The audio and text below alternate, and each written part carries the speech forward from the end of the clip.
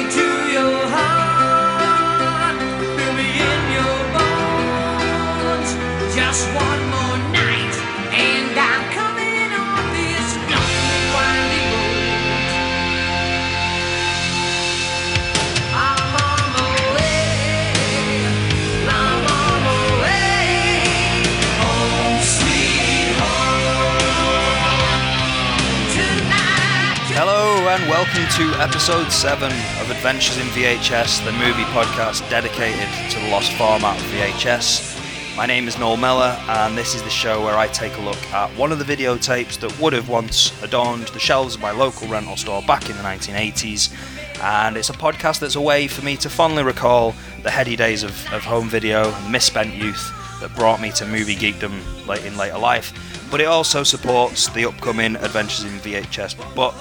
For those who don't know, the book's kind of a personal journey where I delve into what the format meant to me growing up and go through 50 of the films from that era that I've been able to go out and source specifically for the project.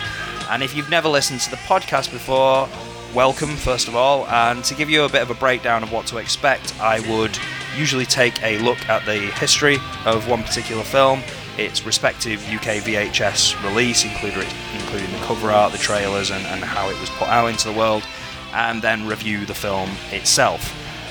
In each show, I also try to set up an exclusive interview with a special guest who can offer their own unique insight into the home video era, the films that we're talking about, what the whole thing means to them.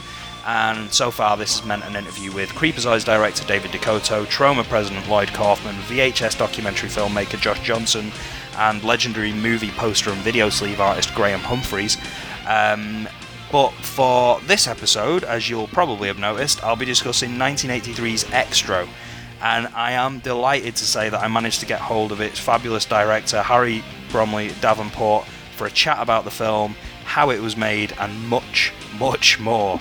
What I will say at this point is it's an incredibly frank and honest interview, and maybe the most fun I've had on an interview for the show so far. It was recorded at 5:30 p.m. California time, so that's about 2 o'clock in the morning over here, and Harry was very open to doing the show, but he wanted to be able to do so with a drink in his hand and in a relaxed atmosphere. Which, so yeah, we chatted for a very long time, much longer than the interview actually ended up being. Yeah, I don't think I'm overselling it by saying I think you'll absolutely love hearing what he has to say. He's not only brutally honest about the film and its shortcomings, but he's also an incredibly charming fella and wickedly funny.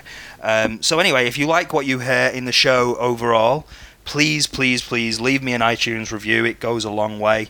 And if you want to follow our feedback, you'll find my email, Twitter, Facebook, Instagram, YouTube, and all that other good stuff details over at filmrant.co.uk. So without wasting any more of your time, it's time to sit back, adjust your tracking, and join me for a trip back to 1983 for the brutal excursion in terror that is Xtro.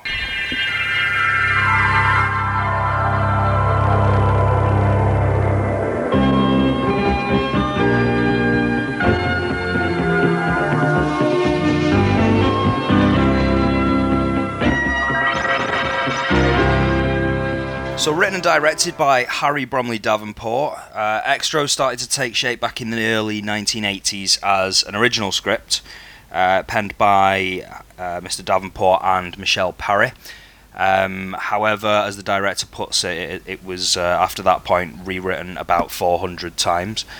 It was the only film to be created by one Amalgamated Film Enterprises, but this was done in association with the burgeoning mega studio that was New Line Cinema, who also handled its successful theatrical run in the US. Now, by this time, New Line had a couple of moderate cult hits under its belt, stuff like John Waters' Polyester from 1991 and Jack Shoulder's 1982 film Alone in the Dark, which is excellent. But the studio was still a year or two away from the runaway success that would follow with A Nightmare on Elm Street, which of course was the film that would see the studio eventually branded as the house that Freddy built and set it up for spectacular blockbuster success in the years that followed, right up to Peter Jackson's most recent entry in the Lord of the Rings saga, The Hobbit, An Unexpected Journey, just the other week. So, with New Line head Robert Shea overseeing the film as executive producer, alongside producer Mark Forstater, a budget was put together and Harry Bromley Davenport was given the director's role. He was shipped off to the New Line offices in New York, where he would spend a couple of months rewriting the script before they actually got round to shooting the movie, although in his words a lot of this time was spent just stoned and knocking around the New Line offices. So the director, having also been trained as a classical pianist, evidence of which we will hear later, by the way, given that training, he was also, well, presumably that came into it, he was also allowed to put together the score for the film. It was something that he wanted to do and he asked to do, and he was given that role as well. And overall, it seems as if the shoot for Extra was a pretty happy old time, and everyone was kind of pulling in the right direction. And Bromley Davenport has even said that there was only minimal interference from Robert Shea. However, as the film was being made, it seems that more and more ideas were kind of being thrown into the mix, some of which coming from Shea.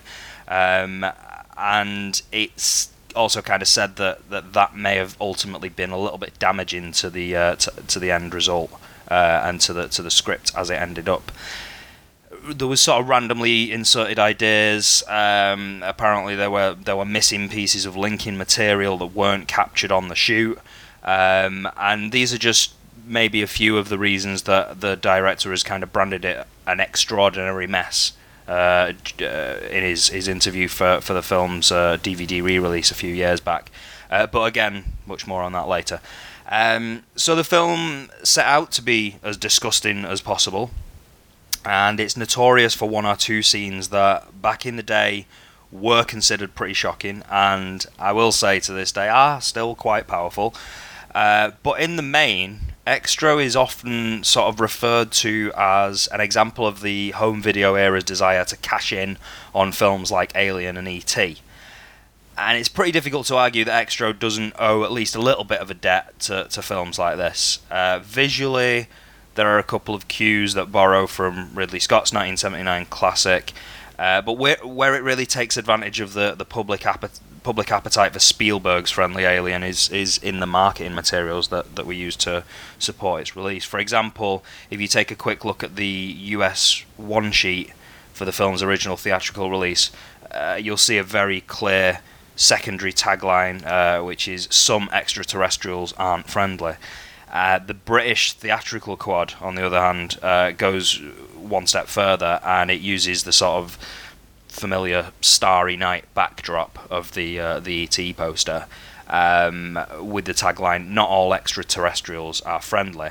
But not only that, it actually emboldens and highlights the E and the T of extraterrestrial in bright red. You know, just in case you didn't quite get the connection.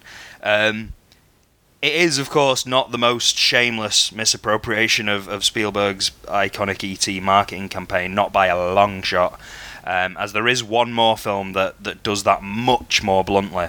However, if you don't know what that film is, well, it's one more reason for you to seek out the Adventures in VHS book when it comes out, because it will certainly be making an appearance in that.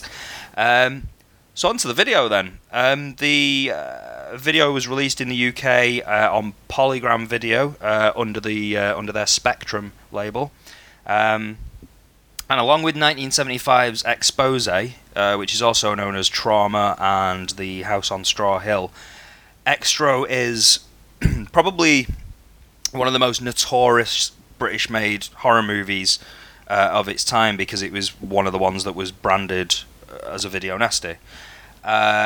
However, where Expose was one of the 39 films that were successfully prosecuted under the Obscene Publications Act, Extra never even made the remaining 33 films that were acquitted and removed from the Director of Public Prosecution's list. The overall list of 72 films deemed likely to deprave and corrupt. There's no sort of evidence to say that this was ever listed on it.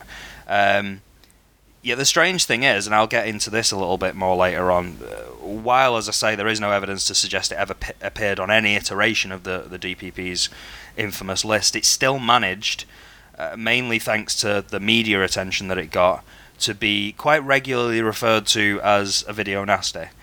But that's not really such a bad thing, because enjoying the same kind of reputation as one of the many banned films that were being talked about at the time, yet still being readily available in video rental stores, really kind of helps its success, particularly on the UK home video market. So we'll take a quick look at the actual tape then. It's a small box tape, this particular release, which I'm less fond of, if I'm being honest. The particular version that I've got here has quite clearly been labelled up with an 18 sticker, and it's not been added on later, so this is not a pre-cert tape that's had an 18 sticker added on afterwards, although it does look like it's been stuck on as an afterthought. The front cover, Spectrum logo at the top, and then the UK VHS tagline, which is not quite as powerful as the US theatrical and UK theatrical ones, but the tagline is "A brutal excursion in terror," and then there's an incredibly 80s font spelling out the name of Extro, and then the giant and extremely memorable face of some demonic, evil-looking alien on the front. Just below that, we can see what looks like an adult and a child walking towards a very bright light. Again, that kind of looks very E.T. Close Encounters-ish. And right next to the BBFC logo, we have passed for persons of 18 years and over, or passed only for persons of 18 years and over. So, not only, I mean, I'm guessing this is just because 18 ratings to video were so new at this time that they felt that they had to underline it for people, but there you go. Yeah, it's quite clear this is an 18 certificated film. The side view, Spectrum logo at the top, and the stereo logo beneath it, Extra written down the side. Nothing particularly exciting apart from the hologrammatic polygram sticker.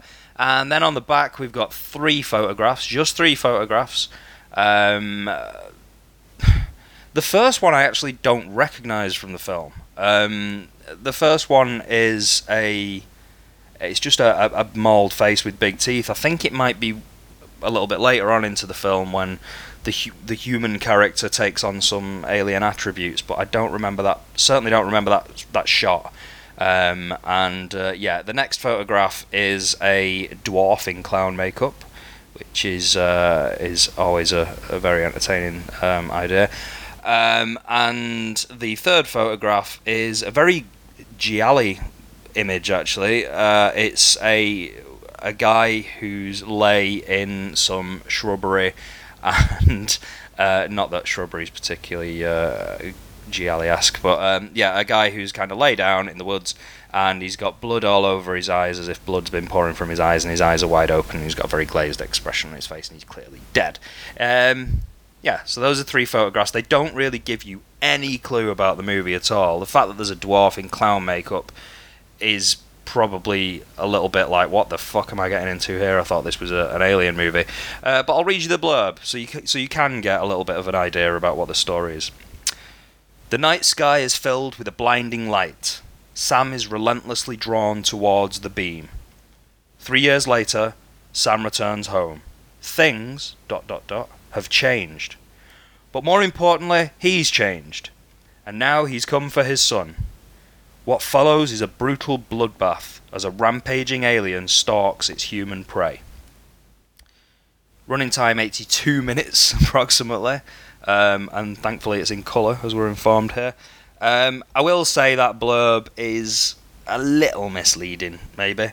But yeah, we'll get into what the plot actually is a little bit later.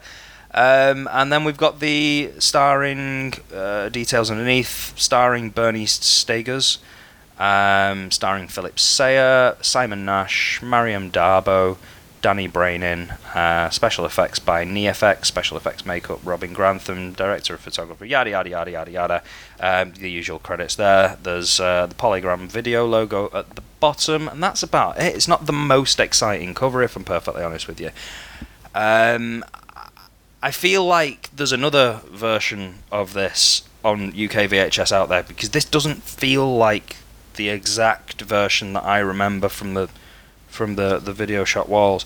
I will be looking into that actually to see if there's another cover out there, but for the meantime, this one will have to do, yeah. So that's the actual Spectrum and Polygram Video VHS tape. After this break, you'll be hearing my review of the movie. There will be no trailer section, unfortunately, for this month's show. The reason being, this particular tape doesn't have any. Doesn't happen very often, but when it does, it's insanely disappointing. So yeah, after the break, my review of Extro. That movie was pretty good. What? That movie gets an MG straight up MG material. Honey, is that Robert De Niro across the street? Hey, yo! Sure looks like him. Can't be, though. Yeah, you! He's calling to us. Let's just go. But it's Bobby fucking D, honey. Hey, yo. That's right. It's Bobby fucking De Niro over here. Hey, a lot of people don't know this about me. Yeah, I'm mingling down here with the drug dealers, the pimps, the pushers, the low-level gangsters, you know. Honestly, I'm slinging some shit myself. You may not know this about me, but I'm a fan of podcasts. Yeah, I've been listening to these guys' Bloodbaths and Boomsticks. A couple of knuckleheads from around the way. You got John Smallberries, what a fucking name on this guy. You got Corey G, the guy's fucking half retarded over here. Likes John Woo, for fuck's sake. Then you got Tim Gross, he's got the movie-watching Constitution of a Billy Goat. Hey, find these guys at bloodbathsandboomsticks.blogspot.com. Long fucking name, but just go find it, it's worth it. You knuckleheads got that? Yeah? Bloodbaths and Boomsticks. It's on the house.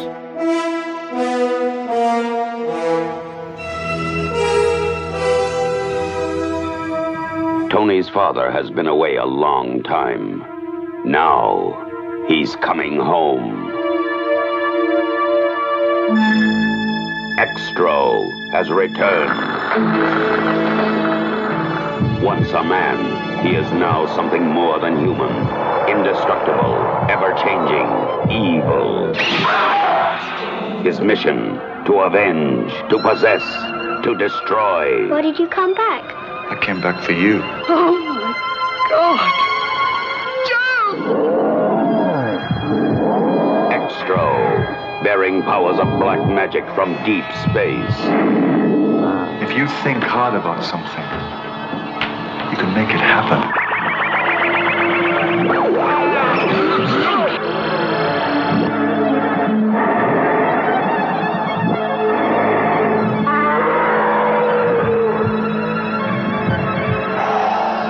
Use it when you need it.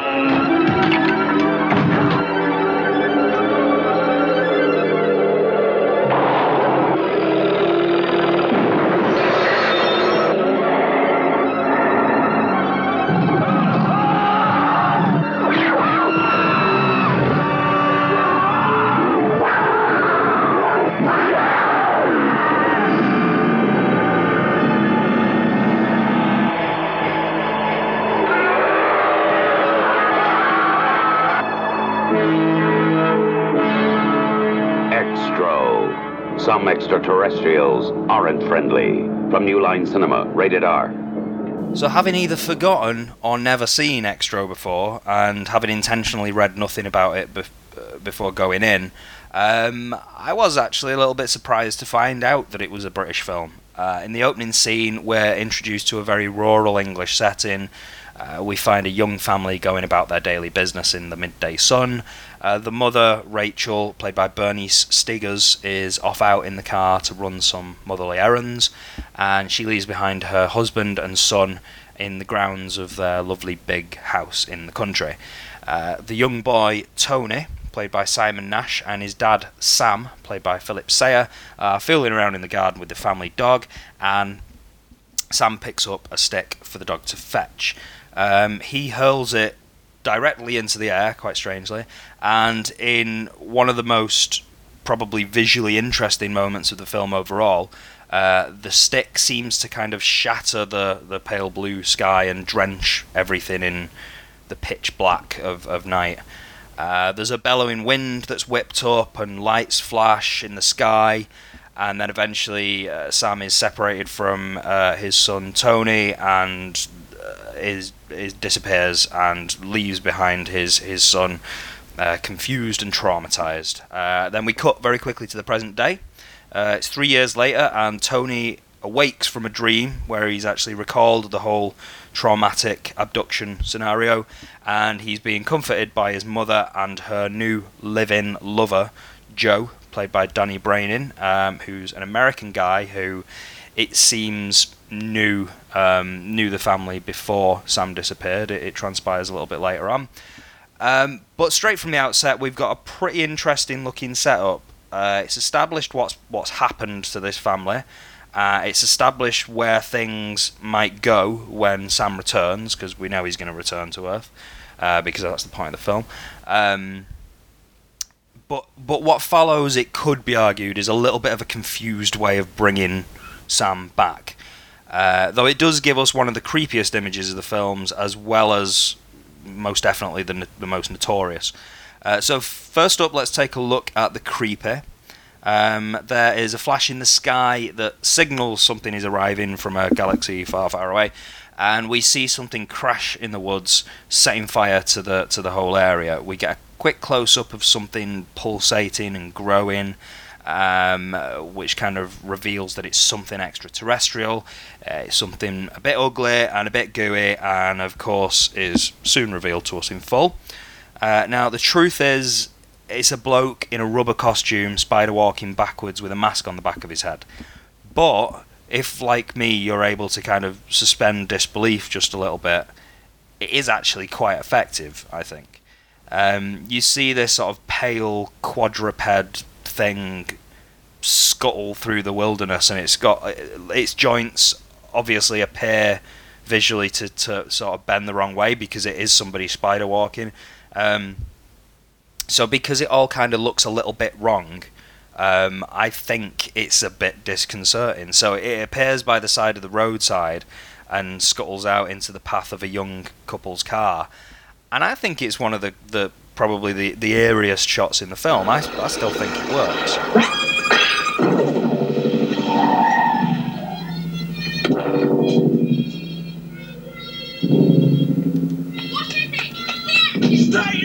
So things have gotten a bit strange here. An alien creature, which may or may not be Sam at this point, has come to Earth and has decided for some reason to off some young couple who should obviously have had the good sense to drive on. But it isn't done yet, because this creature needs a woman to rape. It probably could have had the one that it just killed off screen, but it fancies seeking one out elsewhere. So if any further proof were needed that not all extraterrestrials are nice, the Beast finds a big old house again in the middle of nowhere, which is, of course, occupied by a lone woman who's just got out of the shower, obviously. And then we get a sort of Halloween-style, over-the-shoulder shape shot, which is followed by some similarly influenced point-of-view stuff as the extra, as we'll call it, makes his way into the house. I have to say, everything at this point is shot very nicely. It's very gloomy, and whether that was intentional or not, it definitely adds to the atmosphere of what's happening on screen. You could probably accuse the score of being a bit oppressive and whiny at this stage, but in all honesty, what happens next is probably quite enough to take your mind off that anyway. What is it? What's the matter? Hungry? Din Dins?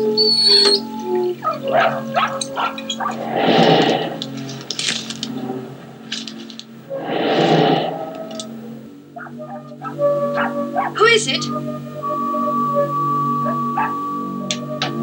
Who's there? That's right, the woman in the dressing gown is attacked and raped by the alien, who uses his giant extra penis to stick a big sucker on her face and impregnate her. I don't think I need to highlight the influence here, do I? But yeah, it's what appears to have happened is maybe the alien is Sam, and it needs to sort of use her human body to become, for Sam to become human again. It's a little unclear, but anyway, at this point she then passes out and awakes from her rapey slumber shortly afterwards to give birth to a fully grown man, which is of course Sam, who emerges from between her legs covered in placental goop and tearing away his umbilical cord with his teeth.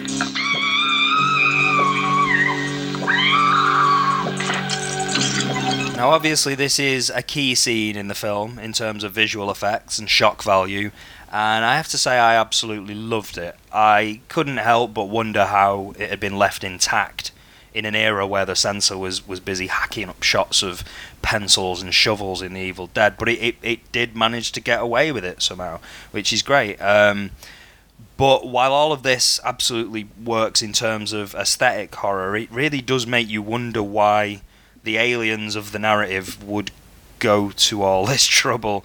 Rather than just send a ship to Earth to drop Sam off, they send some goo in a ship that crashes and grows into an alien being, murders a couple of people, then finds a woman to impregnate, and then she gives birth to Sam in his human form. It's a strange process, but thankfully we're only an action-packed 15 minutes into the film. It seems like a lot of effort to have gone to get Sam back into the story, but all of this stuff happens so quickly, and let's face it, it's a pretty short film anyway, that it's kind of keeping you ticking along. You know, you're certainly not bored by this point. It's highly entertaining, and you know, that said, it's all very well handled. The camera in the birth scene shows just enough to make it believable. Obviously, you know, this is 1982, 83 when this film was made. The prosthetics involved in sort of giving birth to a fully grown man might have looked a little bit shonky if there'd have been a bit more light on the scene, if there'd have been a different camera angle, it may have looked very ropey indeed. But they show enough and they light it in the right way so that it all looks fairly realistic, so it's enjoyable for that reason. But while all this is going on, Tony has had another dream. He's woken up covered in blood and believes his dad might have paid him a visit in the middle of the night, though he's not too sure about the details. And where did that blood come from? I don't know. From you? Daddy sent it. How did he send it? Dunno, just felt something sticky. So by now Sam has sorted himself out. He's gone back to the bodies of the murdered couple to get the clothes of the guy that the alien killed, though it's not really explained how he knew how to do this. I think maybe we can just assume that he was the alien for that reason. And he's managed to remember his old telephone number as well. At this point he can't really speak, but he gives his wife Rachel a call and gives it a go. After a while though, he gets a bit frustrated because he's just kind of muttering at her, and he accidentally melts the phone with his alienness. It's not the only time that a phone is manhandled in the film, and while this wanton destruction of telephones might seem a bit random, it has been suggested that it's a bit of a cheeky pop at a certain other extraterrestrial movie that was doing quite well at the box office at the time. So yeah, I think we can let that go. So having failed to phone home, if you like, Sam heads off to Tony's school instead. And we're given a series of daytime sequences that are out and about in the city, which do have a particularly attractive European horror feel to them for some reason. And speaking of European beauty, it's around this time that we're also introduced to the fabulous Annalise. Annalise is played by future Bond girl Mariam d'Abo, who played Cara Milovi in The Living Daylights, and she is the gorgeous French au pair who acts as an occasional babysitter and general dog's body for the family. Now the bad news is her mangled Anglo-French dialogue is often a little bit, well, mangled, Tony simply misses his father. He doesn't need thousands of expensive psychiatrists, only little time and care. Hold on, Annalise. Yeah, hold on, Annalise, you're rambling a bit there, love. But the great news is, she's an absolute filthy whore, and she wastes no time at all getting completely naked with some local bloke who pops round for a bit of afternoon delight while the family are out for the day. And, yeah, brilliant, the saucy continental minx. So that's sci-fi spectacle, check. Gruesome slasher-style horror, check. And lovely, lovely boobs, check. So, what's left? Well, interestingly, things get a bit dramatic for a while, and Sam's return causes a bit of a love triangle. There's a pretty rough atmosphere building, and it doesn't really help that Rachel clearly still has feelings for her estranged husband.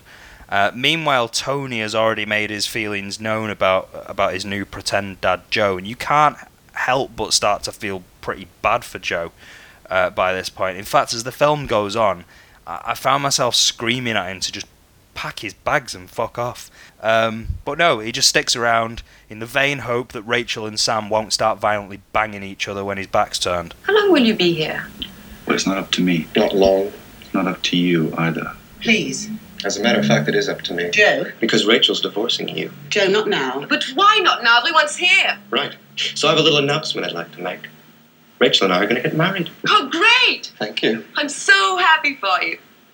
Dad! You crazy maniac. You're out of your fucking mind! So there's all this internal family drama going on, but it's not too long before things get all crazy and horrific again. First off, Tony discovers his dad slurping down the eggs of his pet snake's cage, although the snake is a male snake named Harry, so I'm wondering how they got there. So seeing this, Tony runs away, and Sam chases him down and manages to convince his son that he can be trusted, and that he just likes to eat snake eggs now. We were eating Harry's eggs. I needed them. And he tells Tony that he's changed since he's been away, and he seals this touching father-son bonding moment by pulling back the collar of his shirt and sucking down on his neck. Do you remember when they took me? Yes? I went to another world. I had to be changed so I could live there. So this neck-sucking thing, though, it appears to be a way of transferring some of his extraterrestrial weirdness to the boy. And it ends up giving Tony strange powers that allow him to bring inanimate objects to life. So when Harry, his snake, is brutally massacred with a meat tenderizer by the creepy old bitch downstairs, we get that old 80s horror trope of toys versus humans. Tony decides that he's going to use his power to bring inanimate objects to life, to bring his toys to life, and exact a little bit of vengeance, and just keep him company while he behaves strangely for the rest of the film. There's a great scene where the action man that he's been playing with throughout the film so far becomes a life-size action man and goes downstairs and bludgeons the old lady who killed his snake to death with a bayonet. And then there's also a dwarf clown that he brings to life. It's a little dwarf clown with a razor-edged yo-yo and a rubber hammer. Yeah, the dwarf clown helps him sort out Annalise. You see, Annalise is now sneaking off for a slice of cock at every given opportunity, and this behaviour's not gone unnoticed by Tony. Tony, will you be okay playing on your own? I've got to lie down for a while. You're always lying down. Ouch. Anyway, she's also been picked out by Tony and Sam as the perfect incubator for their evil seed, which funnily enough is exactly what I thought when I first saw her too.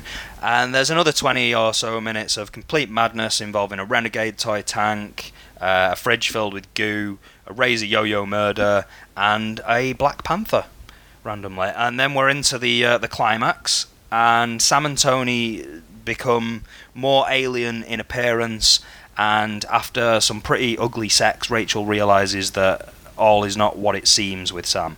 It's a bit too late though. The father and son have wandered out into the wilderness.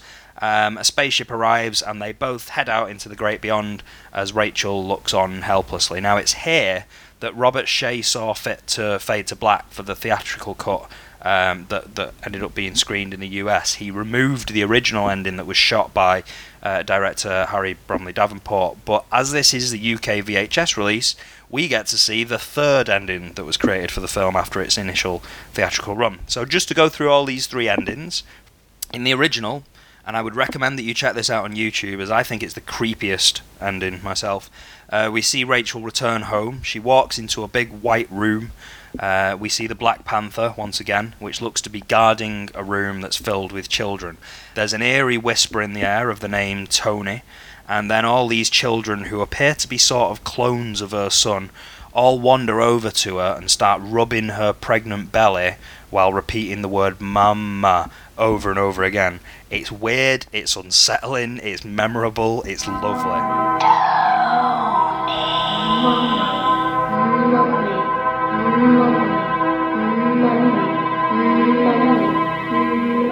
Then, you see, there's the second ending, because Robert Shaye wasn't happy with that ending, so when the film screened theatrically in the US, he had it cut. So the second ending is just Rachel falling to the ground out in the wilderness after seeing her son and ex-husband disappear into the sky.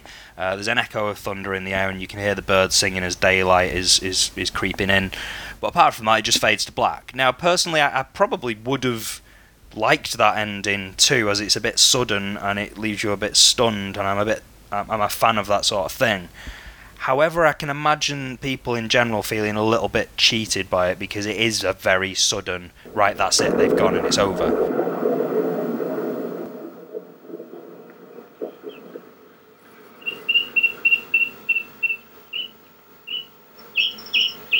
So that brings me on to the third ending, which is the one on the UK VHS. So this is the one where Rachel returns home to a white room, again, bathed in white light, and once again the panther is there that's guarding something, and it's revealed that what the panther is guarding is the alien eggs that came from Annalise's incubator body and were stored in the goo at the bottom of the fridge by the dwarf. If you haven't seen this film, it sounds like I'm talking complete nonsense, doesn't it?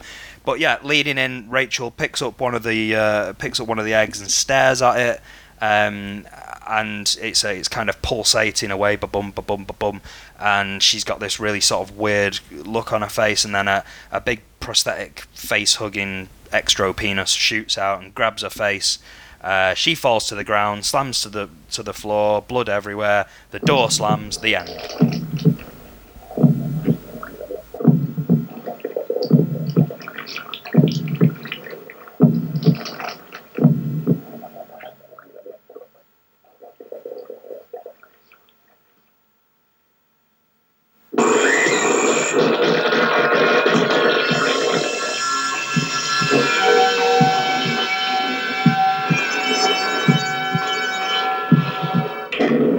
So yeah, out of the three endings, I think all of them work in a way. The latter ending, the VHS one, was the first one I saw, and I actually did enjoy it. But reading up about the film afterwards for the show, I found out about the second ending and checked that out on YouTube. And yeah, for me, that's easily the best one. Each works in its own way, as the film is kind of odd anyway.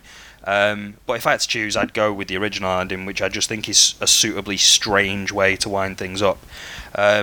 So reviewing over Extra overall, obviously it's a bizarre little slice of early 80s genre fodder, but do I actually like it? Well, yeah, I do, a lot, as a matter of fact. I thought it was absolutely cracking. There's a couple of dodgy performances. The lead actress, Bernice Stiggers, who plays Rachel, was a bit ropey, and it really does feel like the script was being put together on the fly. But despite that, I think it's because there's so many wacky ideas going on, and you never really know what's going to crop up next, that it's that makes it work. That's exactly the type of thing I want from a film like this. I don't want to be able to predict what's going to go on later on. And for that reason, it ticks a lot of boxes with me. The film is readily available on DVD now in the UK and the US. There is a box set available of Extra 2 and Extra 3. should you wish to seek that out. I don't know how legal this is or if it'll be pulled down, but the film actually appears to be on YouTube as well. Or you could just go out and find the video like I did. But yeah, so it's readily available, and if you want some visually exciting, fun, gooey, and occasionally pretty scary and weird sci-fi horror that's a little bit rough around the edges, then you should definitely give Extro a spin.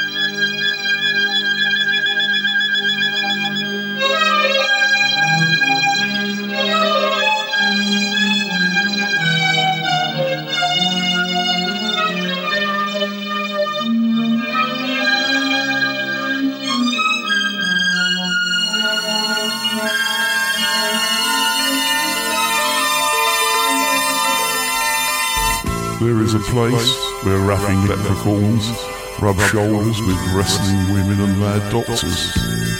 There is a place where domestic dwellings are terrorised by killer beds and satanically possessed appliances.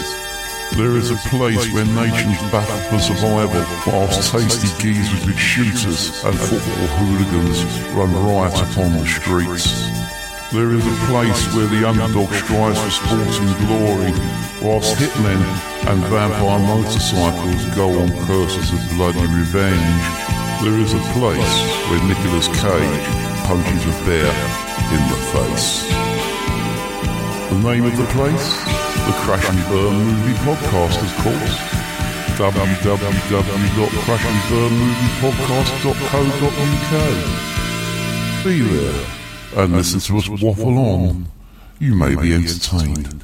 Okay, so you've heard me talk a little bit about Extro and its 1983 UK VHS release on Spectrum and Polygram Video. And now I'm thrilled to be able to say I'm joined by the film's writer-director, Harry Bromley Davenport. Hello, Harry. I am thrilling. It's true. I'm immensely thrilling and thrilled to be here. I'm this thrilled.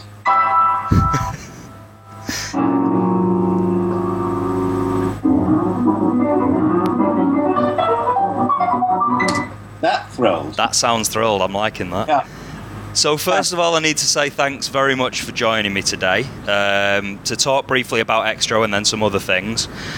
Extro is it's a film that you've been very open about in the past about how you feel about the film itself, and you've kind of described it as reprehensible in one interview. What exactly is it about the film that you feel doesn't work at this stage? Oh God. Well, there are many things that don't work about the film, but I've grown with the years to become more fond of it, largely because of people like you who say nice things to me about it, and so I've been compelled to change my opinion. It is in fact a masterpiece, with a flawless masterpiece. Next question. Well, one of the things that kind of strikes me about the film, and sort of having struck. That's good. Absolutely. Well, this is not technically the film actually, but what struck me about the marketing growing up is it's one of a number of films that sort of tapped into a hunger for extraterrestrial stuff around that time. So I was wondering, was a lot of the marketing sort of referenced extraterrestrials and stuff like that? Was that part of the brief going into the film, or is that something that just kind of developed after it had been made?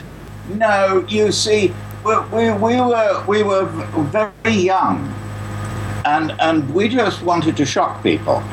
And so I got together with a friend of mine, Michelle Parry, who's a real writer, unlike me, we put together this thing, and we had some nasty ideas, and the whole idea was really to go to do something which took off where Close Encounters of the Third Kind ended, which was, if you remember the first Close Encounters, it ended with these people showing up off a spaceship or something, and they've been away for 1,000,000 years or 40 years or something.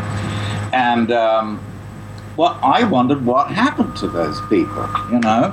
I mean, did they become dope dealers, or what did they do? And so it was partly that, and it was partly that we all wanted to make a movie. This was actually the second film I directed. The first one is so obscure that no one's ever heard of it. It should have been a better film, and it wasn't, and that was my fault. I wish, with every film that I've directed, I wish I were able to tear it down off the projector and re-edit it, or go back further than that and reshoot it. I was not happy with the film when we finished it. I just thought it looked awful, and it was not what I had in mind. And the thing that has distressed me most since then is that people have called it kind of campy. And they've sort of, I've had people like the French, who get very excited about such things, refer to it as being like chapeau melon botte de cuir, which in English means the Avengers. Oh, okay. And why, I don't know. Because that was all shot in sort of pastel, and I don't know. Maybe it just means it looks crappy or something. But I was not happy with it, and I just didn't do. I don't think I did a good job. You know, sometimes you finish something and you just feel you haven't done a good job. I've directed, I think it's 11 feature films now, and I would say that there are sort of 2 or 3 there where I didn't do a good job. Some of them I did a good job, you know? I wish I'd had more experience. So is there one sort of specific thing that you would... I've heard you mention before there was a lot of ideas going on at the time when the film was being made. Did that have a bigger role to play, or was it just that the script changed quite a few times, or...? No, I should have been more daring. And I should have... Now, in retrospect, I realize that I should have stuck up for myself more, you know? Okay. But the film was being funded by what was a sort of fairly big and became an enormous company, New Line Cinema in America. And it was, you know, it was the first time I'd had the experience really of working directly for, you know, this enormous place overseas, and it was all a little bit scary, you know. And when the head of the company comes over and takes you out to dinner after the shoot, when you're exhausted, you know, and says how much he hates what he's seen, which Bob Shaye did, he said, I don't like your leading lady. I don't. The cinematographer isn't helping you. I can sell it. I can sell shit. I remember him saying, I can sell shit. And he said, you know, tomorrow you're shooting these scenes with Mariam Darbo, and I want to see a bit of TNA. You know, I mean, it was that kind of level. Strange, because Bob Shaye, of whom I speak, is actually quite a cultivated guy who I got to know a bit later on. But he was apparently always horrible to directors, even when, you know, when he became a really big shot. You know, I didn't have the ammunition, the personal ammunition to stand up to that. I was heavily protected by the lovely producer, an expatriate American who lives in London now, called Mark Forstater, and a very kind production man who is one of the associate producers called James Crawford, who did the same job on Chariots of Fire. And we got these incredible people working on the film, because it was a period of time when there wasn't much work around. But they protected me from this stuff. But it's a bit scary, it was a low budget film. It was $1 million.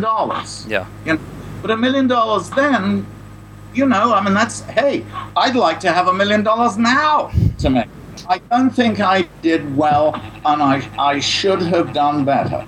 So you mentioned Bob Shaye as well, and there was because the version that I've seen on the VHS tape has a certain ending that was filmed afterwards, and Bob Shaye had an issue with the original ending and chopped it off a little bit. And what was the story there? How did that happen? Well,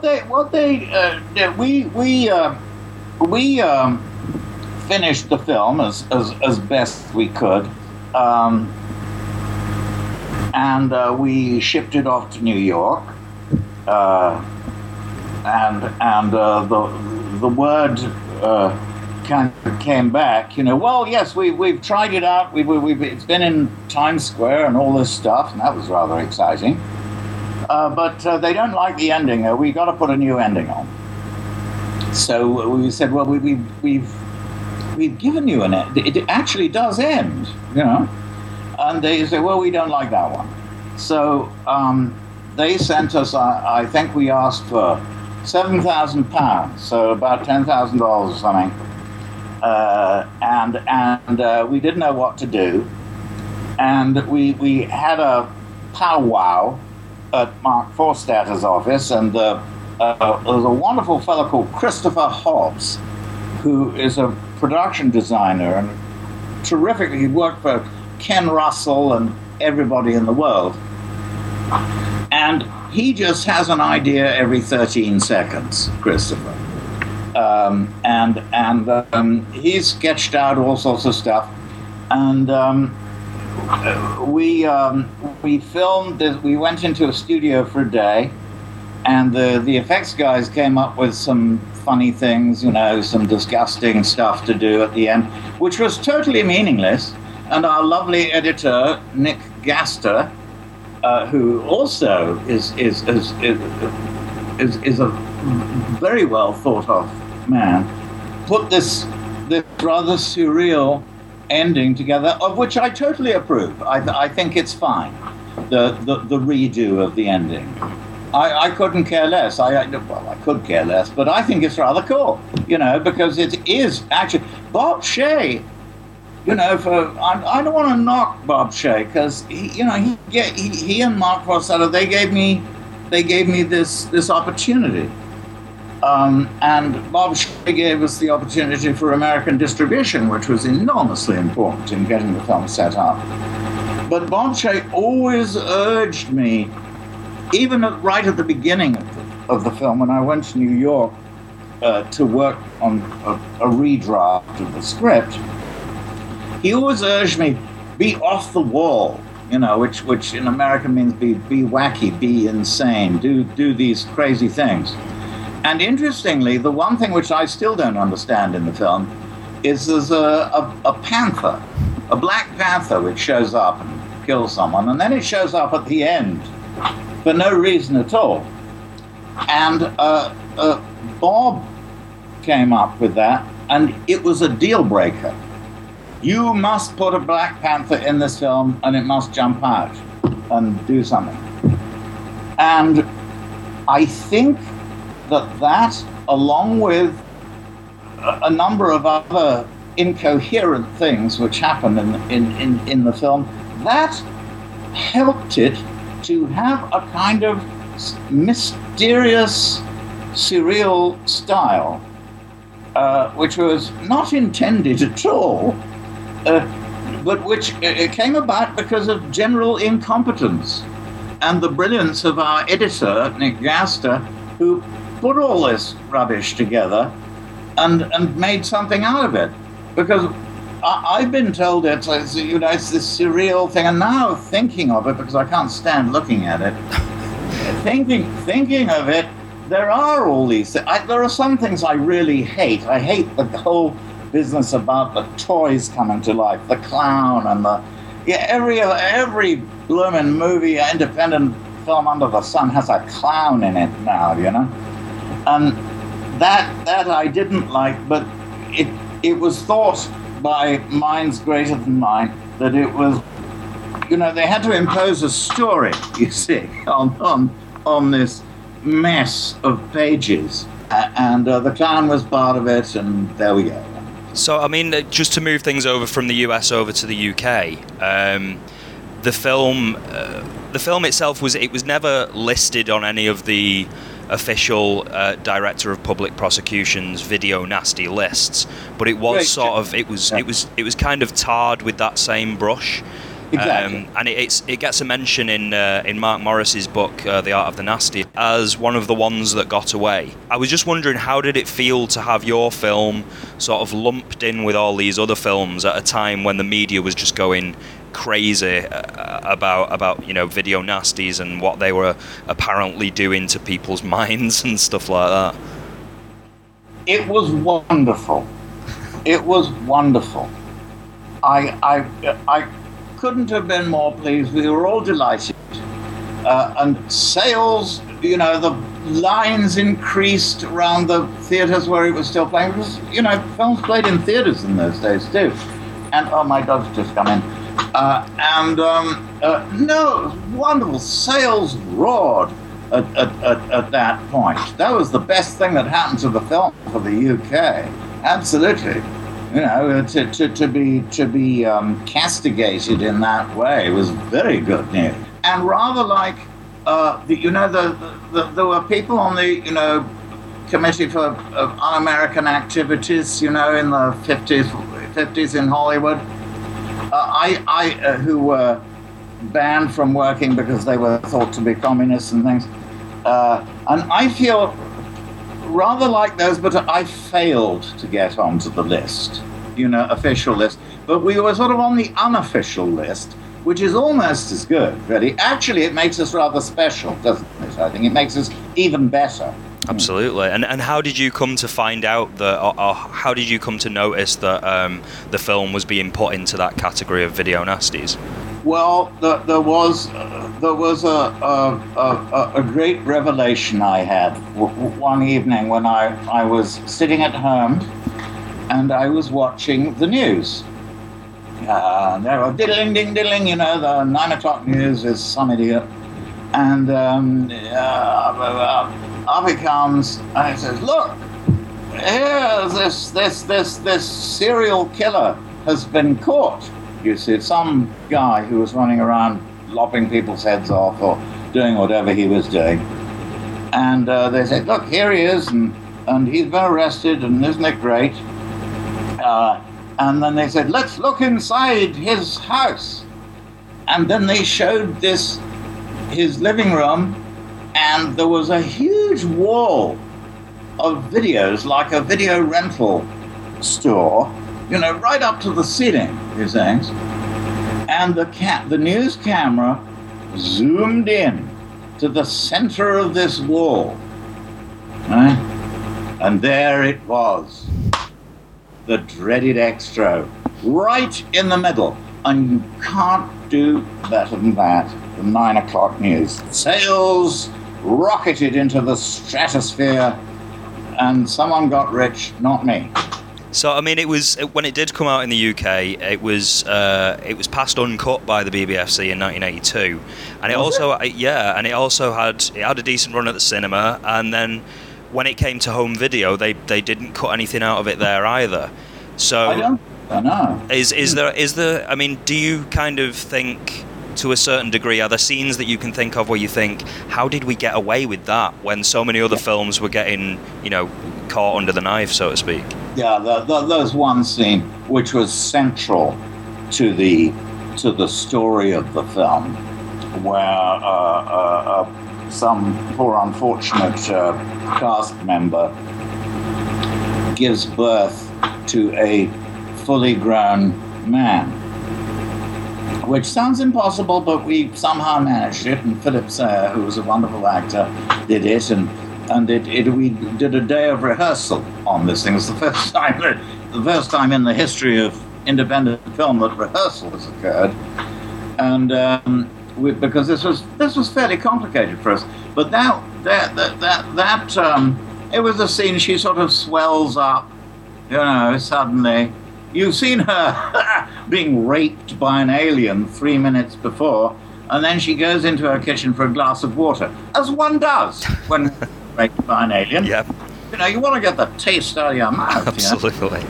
And she goes there, and then boom, pop, bang, wallop. She starts swelling up.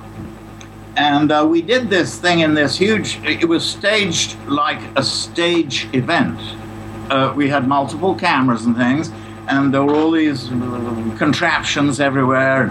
It was all rather exciting. And it really is, that's in very, very bad taste indeed. And we did get away with it. I don't really know how, but we did, because the film we would have had it if we, I don't know what we would have done had that been cut out, because it was central to the story that this woman give birth to this man who has disappeared some years before and comes back in the form of an alien, la-di-da, and I don't know. I can't remember. It was such absolute rubbish that we somehow justified it. When you've been talking to other people about Xtro, you have kind of described the movie-making experience as something that you're not a fan of. Is it fair to say that you're a reluctant filmmaker, and if so, what is it that kind of keeps you coming back to filmmaking? Well, I don't like shooting. Okay. I don't like shooting. I like the whole thing of, developing the script, getting the cast together, planning the whole thing. And I like the editing and the post-production and, trying to cover up your mistakes and that sort of thing with clever editing. But see, the trouble with shooting is you have to get up early in the morning, which is not good. There is an advantage, though, and that is that filming generally is accompanied by bacon sandwiches. That's a plus. The rest of actually shooting is horrible. So, I mean, without wanting to sort of dwell too much on the negatives, I did want to ask to ask you a little bit about the second film that you followed Xtro up with, Xtro 2. It sounds like you despite your reservations about the first Xtro film, you did kind of enjoy your time on the set. However, with the second film, it wasn't quite the same experience. No, it was very different. I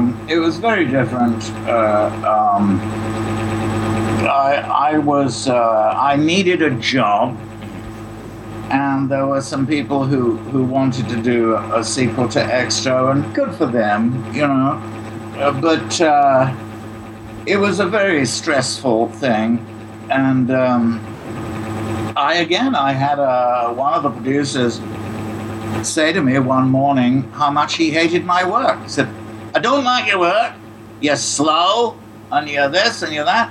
And these were people who had been making softcore porno movies, who wanted to move up. If I would say it would be moving sideways to do Xtro 2, but so he said, "I don't like your work," and I remember him saying that. God, wow, thanks, and they didn't sort of follow the idea that we were doing a professional film here. This is the real thing.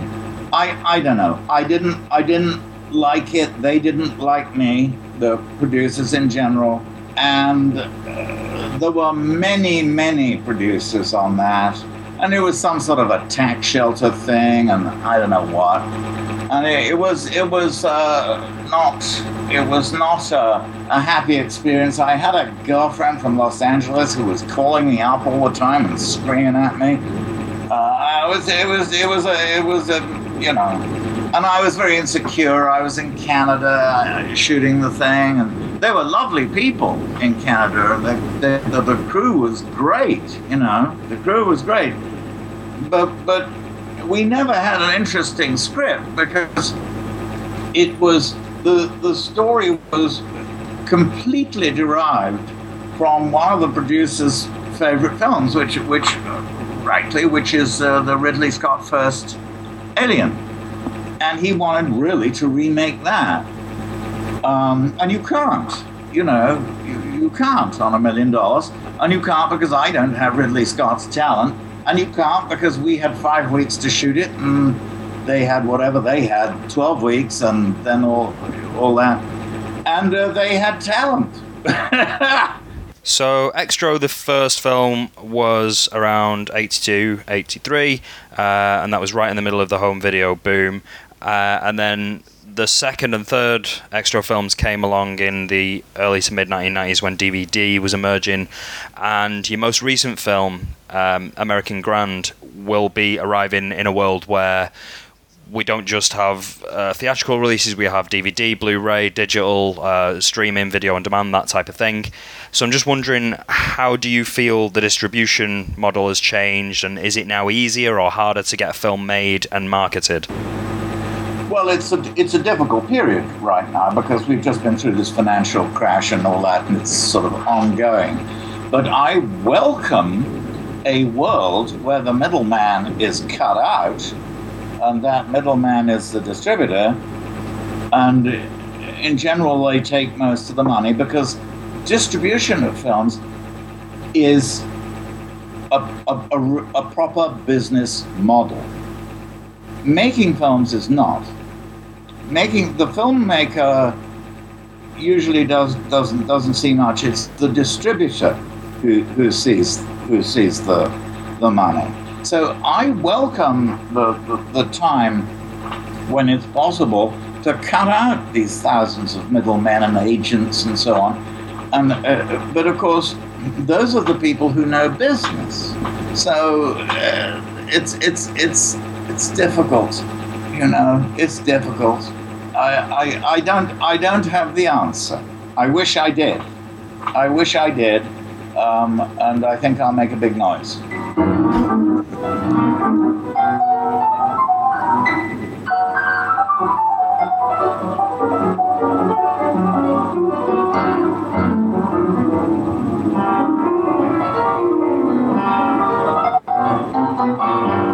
There you go. Which brings me beautifully on to my next question, which is, as we just kind of touched upon, American Grand is the new documentary feature that you've been working on.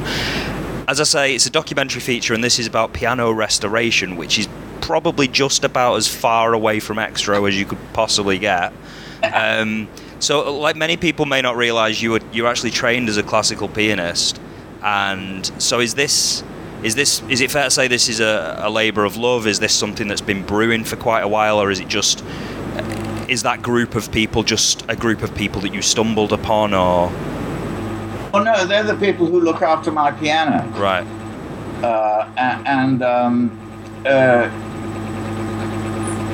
I just wanted to do it.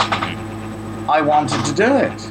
I mean, there are many things I want to do, but I'll tell you something that I've really loved about this little foray into documentary stuff is that you don't have to worry so much about makeup. You don't have to worry about, is the catering truck there? Has the leading man gone mad?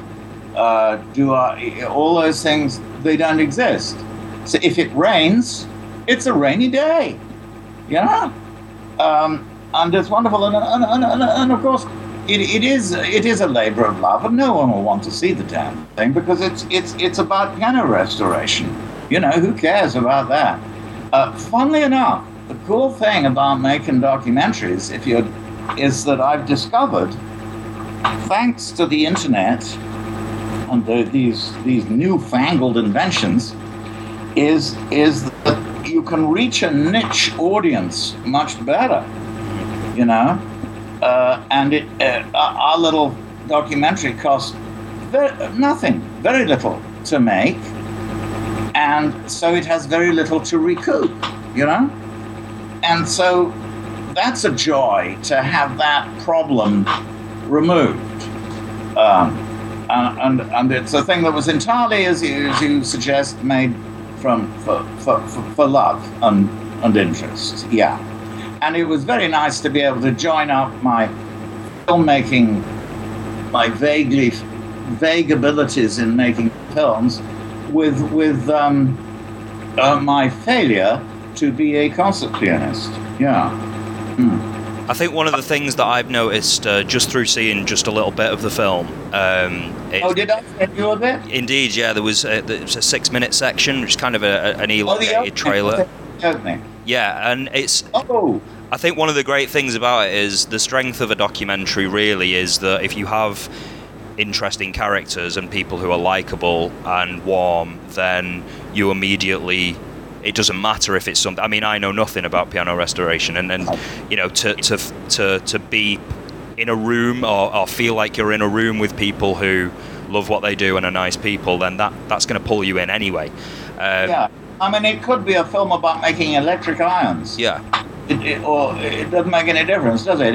It's really about the people, and if the person who's watching it knows something about pianos a little bit, yeah, then that's a little bit more fun. But it's more about the people and how they behave and the dramas and silly things that occur. Yeah. So is this like, because obviously this is a documentary, and the 3 to 4 films that you did before this were all either inspired by a true story or based on a true story.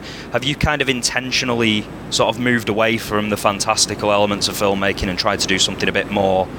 Does it just feel right to do something more basic reality now? I did move away from fantasy films because I got interested in these dramatizing these extraordinary things which you read about in the newspaper or stuff, and then you research or you find out about, and that I found somehow it was somehow more valid to me. That doesn't mean that I now, having been through that period, which I definitely took a change of path at that point. But I would love to do another extra, but I've had a devil of a time getting a script together, and we've been through about 3 or 4 or something scripts, and we can never quite get it as outrageous and appallingly fantastic as I would like it to be. Also, what encourages me about doing another extra is that we have all these new media. And it's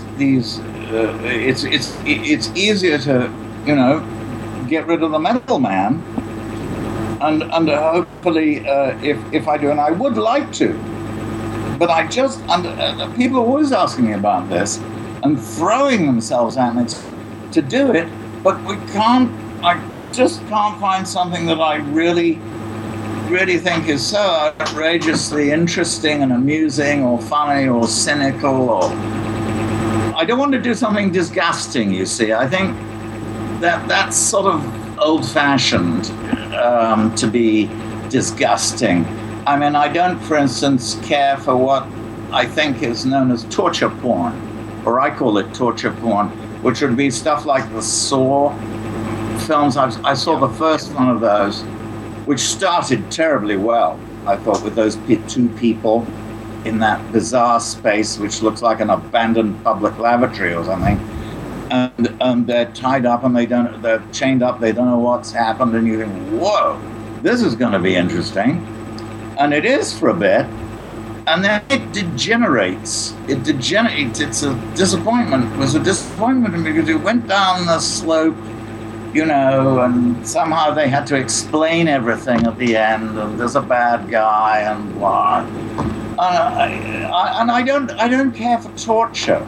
It sounds like you've not ruled out the possibility of an Extro 4 anyway, so I'm pretty sure there'll be a lot of people that'll be happy to hear that you certainly entertain the idea anyway, so... Oh, good, because it would be lovely to be able to make something and then, you know, to be able to sell the DVDs or do the streaming thing or something on the internet, so that, you know, this whatever lunatic idea, we will do it. And it'll be an Extro for a new generation, so I think we can all look forward to that. So yeah, I guess all that remains for me to say is a massive thanks again to you, Harry, for revisiting the dreaded Extro. You, yeah. So yeah, thanks for revisiting Extro for Adventures in VHS as well. And it's marvelous. This website that you have is terrific. I'm glad you've enjoyed it. Yeah, it's a lovely thing to be able to do because it gives me the chance to sort of speak to people like you who are kind of quite important to people growing up. Even though you pour scorn on it, there's plenty of people that grew up with that film. So yeah, thanks very much again for joining me, and I think I can speak for everyone on saying whether it's documentary features or whether it does happen to be an Extro 4, I think we wish you all the best for 2013. That's very sweet of you. Thank you so much.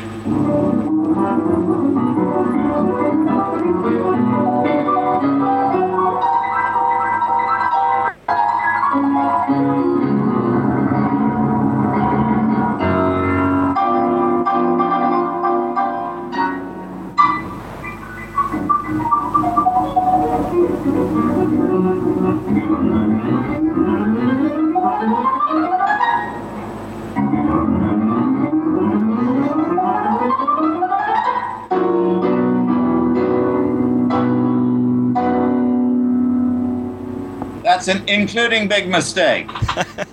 So how about that, eh? What a guy. Harry Bromley Davenport there. As I'm sure you'll agree, a cracking interview there. So that's about it. Just a bit of time left to go through some feedback that we've had for the show. And yeah, first off, I'm going to go to Facebook where I was left a little bit of feedback from Carl.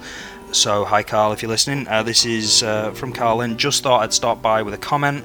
I love this idea of the book you're writing and the accompanying podcast. I was starting to think I was on my own about having such an affinity for certain horror flicks from my childhood until I started listening to this podcast. There's so many I remember, and I didn't get to see them until I was an adult. I just got a copy of one I remembered seeing a lot called Ghost Town from 1988. I hadn't even thought about it probably for 20 years, but I literally had so many waves of memories come back when I saw it. Another awesome one was The Dead Pit from 1989. I was a little older then, 11, but I remember being blown away by the fact it had green blinking eyes built into the case. I'm still trying to track down a working copy of it. Anyway, good luck with everything, and thanks for the memories. I look forward to every episode, and I'm glad I'm not the only one out there reliving my youth through the horror movie VHS boxes I started at in video stores as a kid. Cheers, Carl. Thank you very much. So, yeah, you're absolutely not alone, because there's a lot of people out there that feel very much the same. There's an awful lot of men and women of my age that grew up in the same ways that we did, renting from video stores on this side of the pond and over in the States and in Australia, and doubtless across the rest of the movie watching world. Ghost Town does have a great cover. I've not seen the film itself. However, I love the fact that you actually attached a picture of the poster, it looks like there, and it's got the price there for retailers at $79.95, which is cracking. You also mentioned a film called The Dead Pit. Now, just let me have a look over here. Where are we? There we are. Yeah, it was my Christmas do recently, and all as with many works Christmas do's, everybody is assigned a secret Santa, and the gifts are left out on the table of the Christmas do, and you open them all at the same time, and it's all very nice, and there's a £5 limit that's given to everyone. However, what you'd normally expect to receive from something is from someone who, you know, may or may not know you very well, is probably a pair of socks, or maybe, I don't know, some cheap aftershave, or a £5 iTunes voucher or something like that. it became very clear to me when I sat down that my Secret Santa gift was a VHS tape. So I took a look at it. It looks like a small box VHS tape, this. Wonder what's going to be inside. I figured it'd be a joke gift, and somebody, knowing my football in association, would have given me something like 100 great Manchester United goals or something like that. But I opened it up, and The Dead Pit on VHS. So that's quite the coincidence. I haven't got around to watching yet, but as it states on the front, from the director and producer of The Lawnmower Man, so it can't be all bad, eh? So that's The Dead Pit. I will be checking that out soon. I will let you know what I think of it, and apart from that, thanks very much for the feedback, Carl. The next bit of feedback is from Jonathan Hinson, who resubmitted his feedback after I forgot to read it out on episode 6. Yeah, so let's have a look here. Greetings, this is Jonathan again from Raleigh, North Carolina. Let me start by saying that hearing everyone's VHS memories on the last Adventures in VHS episode made my week, and I'm glad I got to contribute. That show took me right back to 1988. I'll not waste any more of your time and jump right into my questions. Number 1, VHS boxes. Not the box art, but the packaging itself. I got the urge to start collecting, and I noticed that 90% of the tapes I'm finding here in the States are enclosed in cardboard slipcases, as opposed to those fantastic small clamshells cases you keep posting via Instagram. After some internet research, I've learned that the clamshell case was the standard everywhere else, especially in Europe, but never really caught on here in the US. Most of the clamshell cases I'm finding are Disney animated titles. Do you have any slipcases in your collection, and do you consider these a lesser grade? Well, I'll address that first of all, actually, Jonathan, before I continue. Yeah, do you know what? In the sort of the VHS collecting community, I don't think that in general slipcases are considered lesser, but probably to some they are. To me, they kind of are. I really don't like them. In the sort of pre-cert days, there were certain labels that put out cardboard slipcase covers over in the UK. I know CIC Video was one of those. The only slipcase VHS tape I have in my entire collection is Airport 80, the Concorde, which is a pre-cert tape that I managed to find at a house clearance place, which I bought for 5p, would you believe? So, but in general, I wouldn't say they're rare in the UK, but they weren't. It wasn't the norm, not by a long stretch. Basically, there are 3 types of casing. There's the slipcase, which, as I say, not exactly rare, but not exactly prolific. Then there's the small box VHS clamshells, which are generally the retail ones. So your small box stuff is the stuff that came straight out on sell-through in general. However, back in the early 1980s, there were some labels that put out small boxes as well. So I'm just looking over here, like Embassy Video was one of them. A lot of their releases came out in small boxes. Thorny MI, their VHS tapes came out in small boxes. Occasionally RCA would put out small boxes. Orion. What else have we got here? Avatar. I do have a small box Vestron, but I think it might have been cut down. CBS Fox and Spectrum actually as well. The Extro case that I'm looking at right now is a small box release. But what I prefer, I have to admit, is the old big box ones. So the majority of the majority of rental tapes in the UK were all sort of big boxes. So. I could list a million of them here, but I prefer those. Those tend to be the ones that you get embossed cases with as well. So, to grab a one entertainment in video release here, you pop it open, there's a nice embossed entertainment in video logo on the inside. So that's the dream. What you want is you want a bunch of big box videos, and you want them all to have the right embossed sleeve, because unfortunately that doesn't always happen when you buy these things. So I mean, like for example, I'm looking at a Warner home video tape here, and I pop it open and it's got a CBS Fox logo on the inside, and it hurts my soul. But that's life. So so there's your VHS boxes anyway. Question number 2, VCR Tech Talk. Do you feel that the only correct way to watch your tapes is to have them played back through a tube TV? Do you think the scan lines of a tube TV help hide the imperfection of the tape? If so, do you connect the VCR via a coax cable like it would have been in the mid-1980s, or via RCA cables? I ask this because I recently connected my Hi-Fi VCR deck to my 1080p LCD, and it took several adjustments to the TV input, aspect ratio, colour balance, etc. before it looked presentable, whereas I thought it looked much better played back through a nice tube TV via the RCA jack.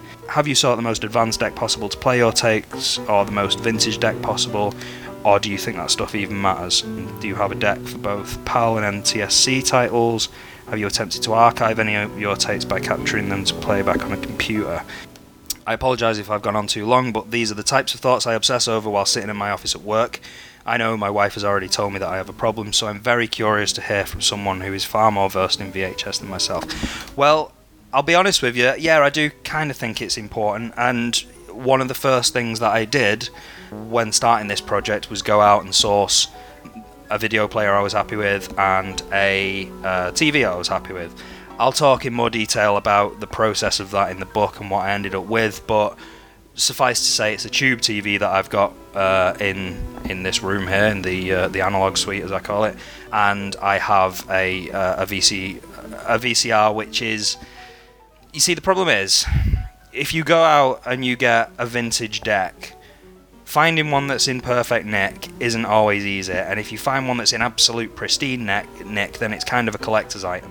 What you're better off doing is getting one from the latter end of the 1980s that is a little bit more durable than the ones that kind of came out in the 90s. So what I've done is I did research it. I spoke to a number of people on the forum about their sort of preferences and stuff, and I went out and I got the right deck for me.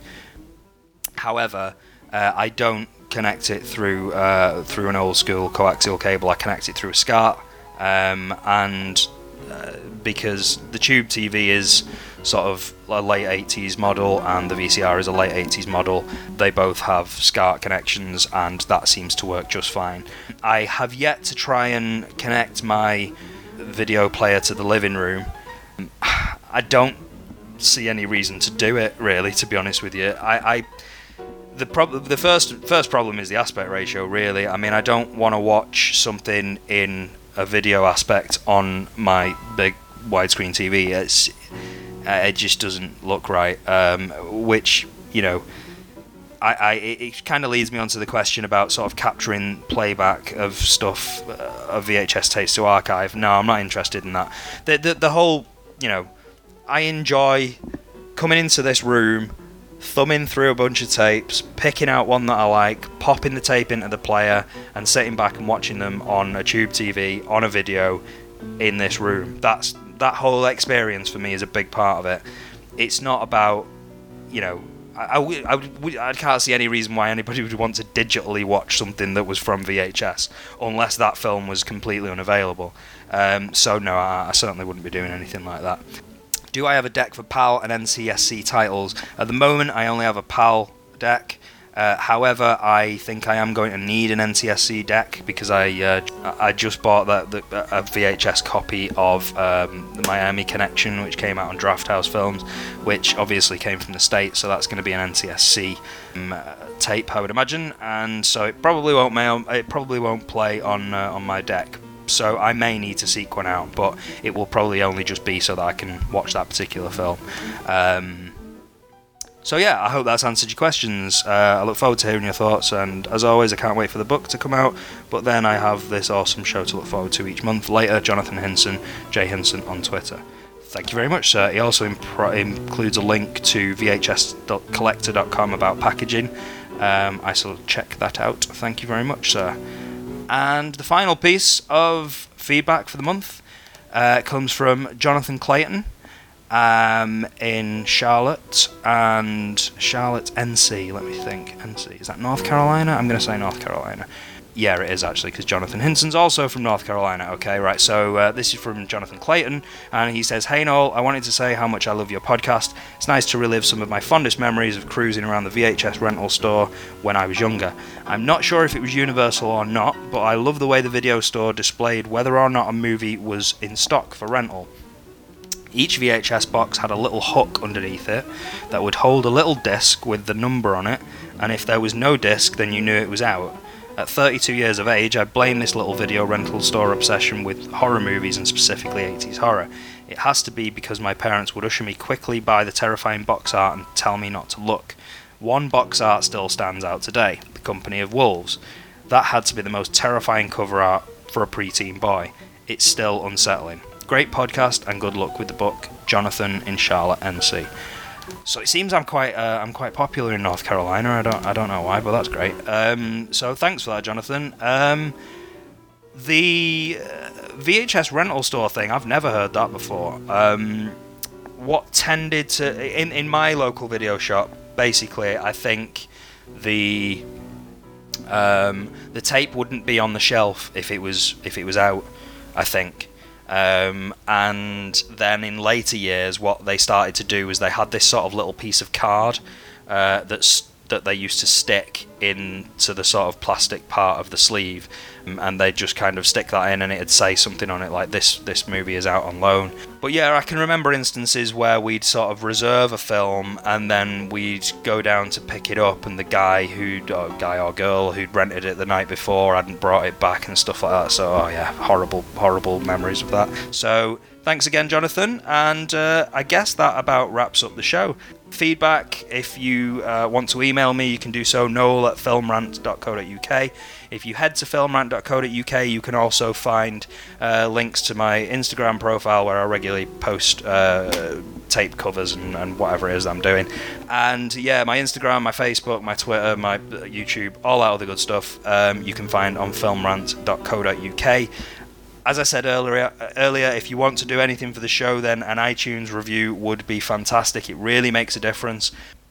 Getting high up on the iTunes page, I've seen how much it can impact downloads. So please, if you do get a second and you haven't done that already, feel free to do that. The music you have been hearing in this last segment of the show is by the one and only Harry Bromley Davenport, and it is an extract from Chopin's first scherzo. So thanks to Harry for the interview, thanks to you for listening. I will see you in the new year. So with that in mind, Merry Christmas and Happy New Year to you all. Adventures in VHS will return in 2013, and hopefully so will the book at some point. If you want to find out how the book's going on, you can also head over to filmrant.co.uk where there's a bit of an update on there. And yeah, that's about it. Thanks very much for listening. But my heart's of gold. I had to run away high, so I wouldn't come home low. Just when things went right, it doesn't mean they were always wrong. Just take this song.